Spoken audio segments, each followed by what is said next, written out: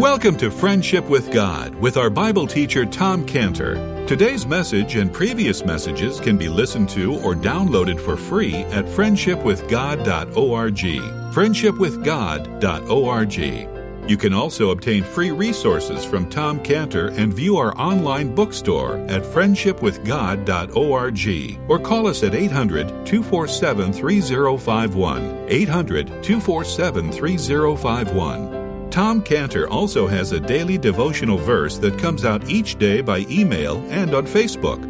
To receive this small daily devotional verse that Tom Cantor puts out, you can sign up at friendshipwithgod.org, friendshipwithgod.org, or find Tom Cantor on Facebook by searching for Tom Cantor and Friendship with God. Now, here is our Bible teacher, Tom Cantor. Verse 9, Judah is a lion's whelp. From the prey, my son, thou art gone up. He stooped down, he couched as a lion, as an old lion, who shall rouse him up? So he paints the picture here of the Messiah, the Lord Jesus Christ, as like a lion. And once the lion has its prey, from the prey, my son. Once the lion has its prey, it will not be taken away from it. You know, the cheetah. The cheetah is always cheated out of his prey. That's why they call him a cheetah. The cheetah has his prey taken from it. The leopard, he's so paranoid that his prey is going to be taken from him, he drags it up a tree and eats it up there. He thinks that it's, So the leopard has his prey taken from it, but the lion does not. The lion does not have his prey. And this speaks to the fact that the Lord Jesus is the judge. And no one can escape out of his judgment hand. And he said in John 5:22, he's acting like a lion and judge. See, for the Father judgeth no man, but hath committed all judgment unto the Son. And then he went on, same chapter, John 5:26, for as the Father hath life in himself, so hath he given to the Son to have life in himself, and hath given him authority to execute judgment also, because he's the Son of Man.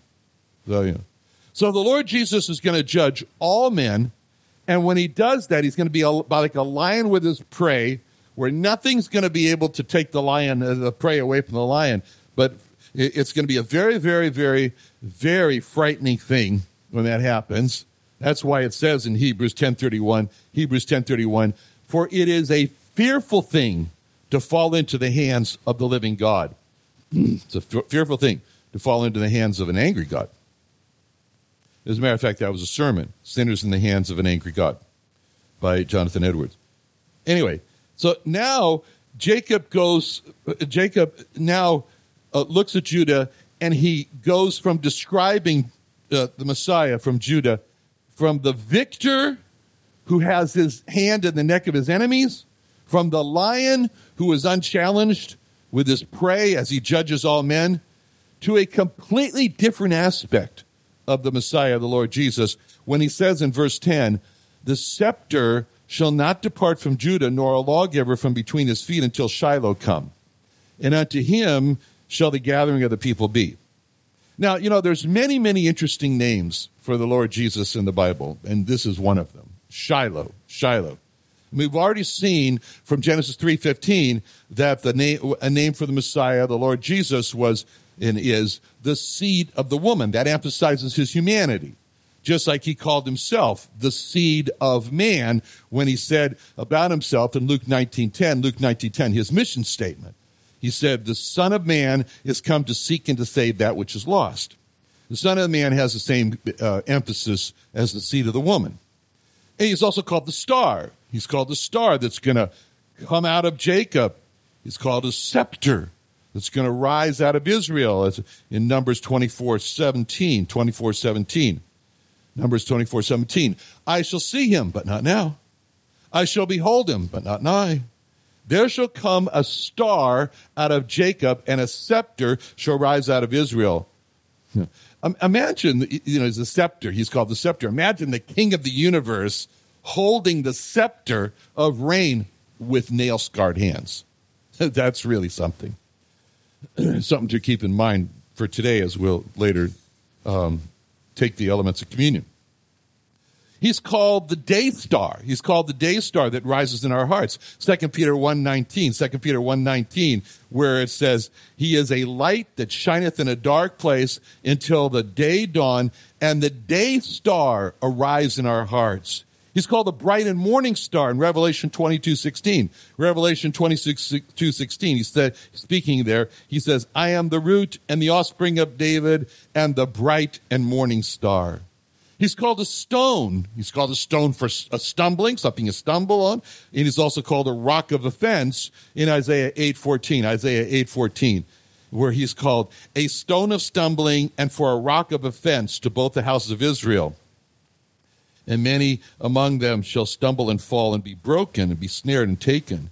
He's called the stone which the builders rejected, and yet in spite of that, he's become the headstone of the building, the cornerstone of the building in Psalm 118. Psalm 118:22. The stones which the builders refused is become the headstone of the corner. This is the Lord's doing. It's marvelous in our eyes. This is the day which the Lord has made. We will rejoice and be glad in it. So this is just a few of the many names of the Lord Jesus. But here Jacob has used this name for the Messiah, the Lord Jesus, which is the name Shiloh. Now, when you hear that name Shiloh, what Hebrew word does it sound like? What Clint? Yeah, it sounds like shalom. It sounds like shalom because it comes from shalom. It all comes the same root. And which means peace. So shalom means peace. It means rest or quietness, and which sometimes is a rare quality among Jewish people. That's why they keep saying it shalom. But anyway, well, it means rest or quietness. That's the name that the Lord Jesus describes. That's described about the Lord Jesus in Isaiah 9:6. Isaiah 9:6, where it says, "For unto us a child is born, unto us a son is given, and the government shall be upon his shoulders. And his name shall be called Wonderful Counselor, the Mighty God, the Everlasting Father, the Prince of Peace." See, that's the Shiloh part. The Prince of Peace. He's the Prince of Peace. He's the author of peace. As a matter of fact, the best meaning you might say about Shiloh is the author of tranquility. Tranquility. All right. That's why the Lord Jesus is called our peace. He is called our peace in Ephesians 2:14. For he is our peace, it says. And also in Micah 5:5. This man shall be the peace. So the peace that it's characterized by what are called in the Bible his days.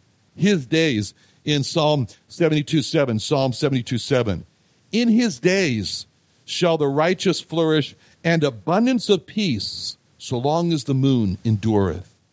So, as Shiloh, as the peace, the man of peace, the Prince of Peace, the Lord Jesus, as the Shiloh, speaks, and he speaks about this way in John 14:7, when he says, "Peace I leave with you, my peace I give unto you, not as the world giveth, give I unto you." His word brings peace to us when we read it. That's why the Bible is one of the reasons why the Bible is so useful for us, because we have trouble in our hearts and lives. We read the Bible, peace settles in. And this is what he said would happen in John 16:33. "These things have I spoken unto you, his word, that in me you might have peace. In the world you'll have tribulation, but be of good cheer, I have overcome the world." And so when he said, "These things have I spoken unto you, they might have peace," it shows the purpose that he had in mind for when we read the Bible, to give us peace, This is the blessing he wants to give us when it says in Psalm 29:11, "The Lord will give strength unto his people, the Lord will bless his people with peace." And you remember in the great Aaronic blessing, one of them was, give peace to his people. And then as he makes this great invitation to mankind, he makes a great invitation. This is what it's all about. He said in Matthew 11:28, "Come unto me, all you that labor and are heavy laden, and I will give you rest." It's like peace. "Take my yoke upon you, learn of me, for I am meek and lowly in heart, and you'll find rest unto your souls." So it's when the Lord Jesus said that was Shiloh speaking when he said peace.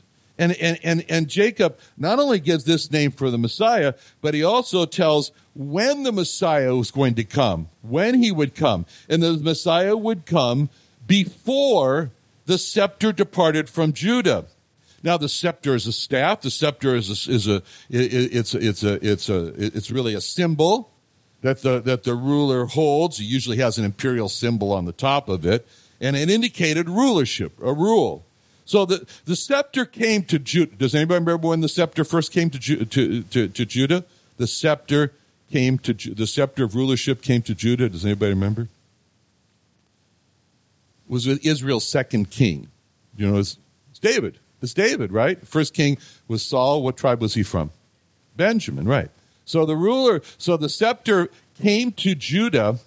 The scepter came to Judah when David was made king over Israel, the tribe of Judah. Now, to say that the scepter departs from Judah is to say, really, that Israel has no longer a king. Now, there were many times when Israel was in captivity, so to speak, or it was ruled by others, right? The famous one, the Babylonian captivity. But Israel still had a king because Nebuchadnezzar still put Zedekiah in that place. But so, and other times but there was one point in Israel's history when the people confessed and stated that the scepter had departed from Judah. That was the time when the Jewish people saw themselves and said that we no longer have a Jewish king reigning over us. Anybody know when that was? Yeah, that's right. It was in John 19:12. This is so significant of what happened here. John 19:12. You might read this and say, well, you know, he presented them a king, and they say, no, but it's very important what happened in John 19:12. John 19:12 says, and from henceforth Pilate sought to release him, but the Jews cried out, saying, if thou let this man go, thou art not Caesar's friend. Whosoever maketh himself a king speaketh against Caesar. When Pilate therefore heard that saying, he brought Jesus forth, sat down in the judgment seat in a place that is called the Pavement, but in the Hebrew Gabbatha. And it was the preparation of the Passover, and about the 6th hour he saith to the Jews, behold your king. But they cried out, away with him, crucify him. Pilate saith unto them, shall I crucify your king? The chief priests, with their authority speaking for the people, the chief priests answered, we have no king but Caesar. That was it. That was the official statement from the speaking for Israel, for the chief priests, that they said they had no king but Caesar. Prior to that time, like I said, they were occupied by Romans, but they never accepted that they had no king but the Roman king. They were occupied by the Greeks during that Alexander the Great time. They were occupied, and later, and they were occupied by the Greeks, but they never accepted that they had no king. You remember, there was the Maccabee family that led the rebellion that eventually overthrew the Greeks there through Judas Maccabee. Now it's all different because they're standing before Pilate. They see the Messiah, the Lord Jesus, who is their king. And Pilate said, that's your king. And the chief priests declare, we have no king except the Roman king, Caesar. And just as the Lord Jesus, during this whole ordeal, looked with his penetrating eyes at Peter after the cock crew and he denied the Lord. He looked at Peter, those penetrating eyes. The Lord could have looked at with those same penetrating eyes at Israel, at the people, when they cried out that they had no king but Caesar, because at that moment, the scepter departed from Judah and a lawgiver from between his feet. At that moment, when the Lord Jesus was standing before them, that meant the scepter had departed from Judah. But Pilate was right when he called the Lord Jesus their king. He's the king of the Jews. That's the title that he put on the cross. So it may also be viewed that from the cross, the Lord Jesus, from the tribe of Judah, he held the scepter. But when he died on the cross, the scepter had departed from Judah. Either one. It was the fulfillment of this prophecy that Jacob gave, that Shiloh, the Lord Jesus, the Messiah, would come before the scepter departed from Judah. Obviously, if you view him as holding a scepter and he dies, he had come before he died, okay. But now Jacob tells us further about him in verse 10. The scepter shall not depart from Judah, nor a lawgiver from between his feet, till Shiloh come. And then he says, unto him shall the gathering of the people be. So Shiloh now is the great gatherer. He's the great gatherer of the people, and he gathers the people to himself. Unto him shall the gathering of the people be. And we see the Lord Jesus doing this, as we mentioned in Matthew 11:28, when he said, come unto me, all you that labor and heavy laden. He's gathering the people. He's gathering the people who are burdened down to come to himself. And then we saw, as we mentioned here in Matthew 23:37, again, another verse we saw, Matthew 23:37, he's trying to gather Israel together when he says, oh, Jerusalem, Jerusalem, you kill everybody I send you, but how often would I have gathered thee as a chicken gathereth her chickens under her wings. He says, I wanted to gather you. And the last call in the Bible, as a matter of fact, to come to him is a call, again, to gather in Revelation 22:17. Revelation 22:17. The Spirit and the bride say, come, and let him that heareth come, and let him that is athirst come, and whosoever will, let him take the water of life freely. So that's what he's doing here. He's Shiloh. He's gathering the people unto him. But Israel didn't accept that. Israel didn't come. I mean, looking at Israel, and the Lord wondered why no one was coming. He said that in Isaiah 50, verse 2. Isaiah 50, verse 2. Wherefore, when I came, was there no man? When I called, was there none to answer? Is my hand shortened at all that it cannot redeem? Or have I no power to deliver? Behold, at my rebuke I dry up the sea. I make the rivers a wilderness. Their fish stinketh because there's no water, and dieth for thirst. So, this is an amazement to God, that when he came to gather the people, the Jewish people that is, to himself, nobody came. And in Psalm 81:11, he says, my people would not hearken to my voice. Israel would none of me. Nothing to do with him. And that's what the summer blitzers, you go get the map today, that's what the summer blitzers are experiencing and seeing today, is they're going to the Jewish people in 13 cities around the world, and they're inviting them to be gathered to the Lord Jesus, to come to him. They're seeing Psalm 81:11 play out, that Israel would none of the Lord Jesus. It reminds me a few years ago, Mr. Sanders, not Bernie Sanders, but another Sanders, Mr. Sanders from an Orthodox synagogue in Baltimore. They wrote an article about Israel restoration, and they quoted him in the newspaper and this is what he said. He said, judging by the conversion rate among Jews, Mr. Cantor's Israel Restoration Ministries is a dismal failure.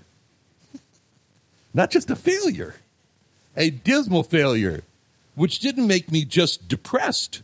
It made me dismally depressed. Because the Lord Jesus knew that the people, he knew the people when he looked at them, he knew they wanted life. Who doesn't want life? They wanted eternal life. Who doesn't want eternal life? But he said to them, he'd already told them, he said he was in John 14:6, Jesus said, I am the way, the truth, the life. No man cometh unto the Father but by me.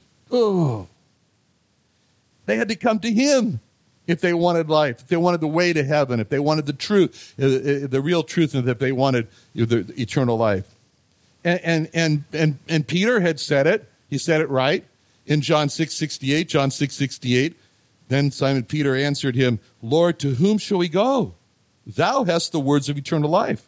They had to go to him to get eternal life. And he invited them. He was always inviting them, not just in the Matthew 11:28 verse, but also in John 7:37, in the last day, that great day of the feast, though he was there in the temple, Jesus stood and cried, saying, if any man thirst, let him come unto me and drink. They had to come to him if they wanted to quench the deep thirst in their soul. And that was the rub. That was the rub of it all to the people. They could not bring themselves to do it. They could not bring themselves to come to him. And he saw that, and he said it. He hit the nail right on the head. He said it in John 5:40. John 5:40. You will not come to me that you might have life. And when he said that, you could feel his pain because he really wanted to give them life. He really wanted to give Israel life. And it was just an amazement to him, the depth of the prejudice that they had against him, and they couldn't bring themselves to come to him. It's like a person once told a pastor in the Philippines who told me this, that the person said, I would rather go to hell than to go to Jesus. That prejudice against the Lord is so deep, and that's what broke the Lord's heart. It just broke the Lord's heart when he said in Psalm 81:13, oh, that my people had hearkened unto me, and Israel had walked in my ways. I should soon have subdued their enemies and turned my hand against their adversaries. The haters of the Lord should have submitted themselves unto him, but their time should have endured forever. He should have fed them also with the finest of the wheat, and with honey out of the rock should I have satisfied thee. See, in those words, you can feel the pain. You can feel the pain that the Lord was saying when he said, I so much want to subdue your enemies to the Jewish people. I so much want to give you the finest wheat, the honey out of the rock. But you just can't get over your prejudice against the Lord. Now, in verse 10, Jacob did not say, he didn't say this. Unto him shall the gathering of thy brethren be.